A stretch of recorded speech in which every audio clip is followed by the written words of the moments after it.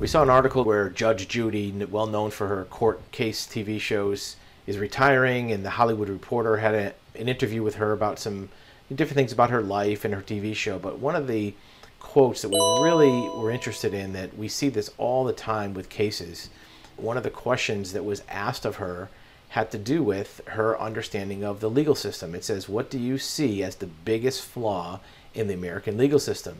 And her answer is the length of time that it takes for people to get a conclusion. And we see that all the time. When we do an investigation, somebody has a court case, it takes months or years to get a conclusion. And I also like what she talked about, what the conclusion is.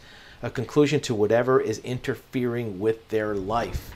So if you have a court case that's a criminal case, you want to get that over with. More importantly, if you have a fraud case, you want to get that fraud case done so you can get your money back, you can get your assets back, you can win your lawsuit, you can have the results adjudicated by the court as fast as possible. And she even took it a step further. She says primarily as a result of lazy judges or lawyers who have a financial interest in keeping a case going.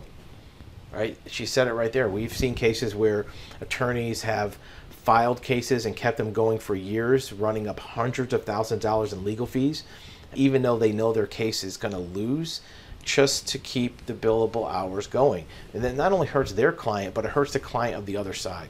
If you are up against a case where you know you have a winning case and you can't get the other side to settle and you just have to keep spending legal fees, it could be because the other side's attorney is convincing their client to keep the case going with some pie in the sky opinion that they're going to win.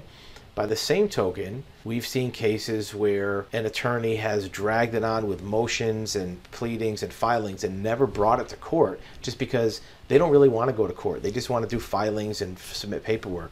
This is where you want to take action and maybe develop your own evidence. Maybe find the smoking gun on your own so you can put an end to all these depositions and hearings and motions and discovery hearings back and forth that are just costing you not only thousands of legal fees, but also costing you time.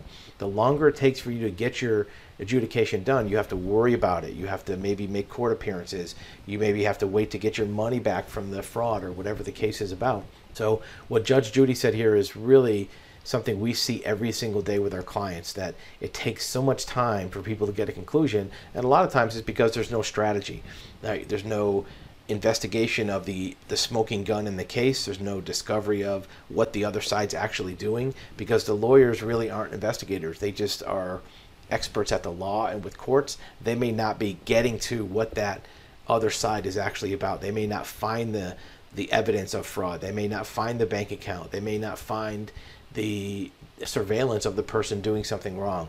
Because they don't know it, they're not going to take action. And maybe sometimes subconsciously they don't take action because it's in their best interest to keep it going. So hats off to Judge Judy for pointing this out. Even though she's in the legal industry, she's more in the entertainment industry, and this is a way that she's casting her opinion from an insider point of view on what the nature of the legal industry is all about.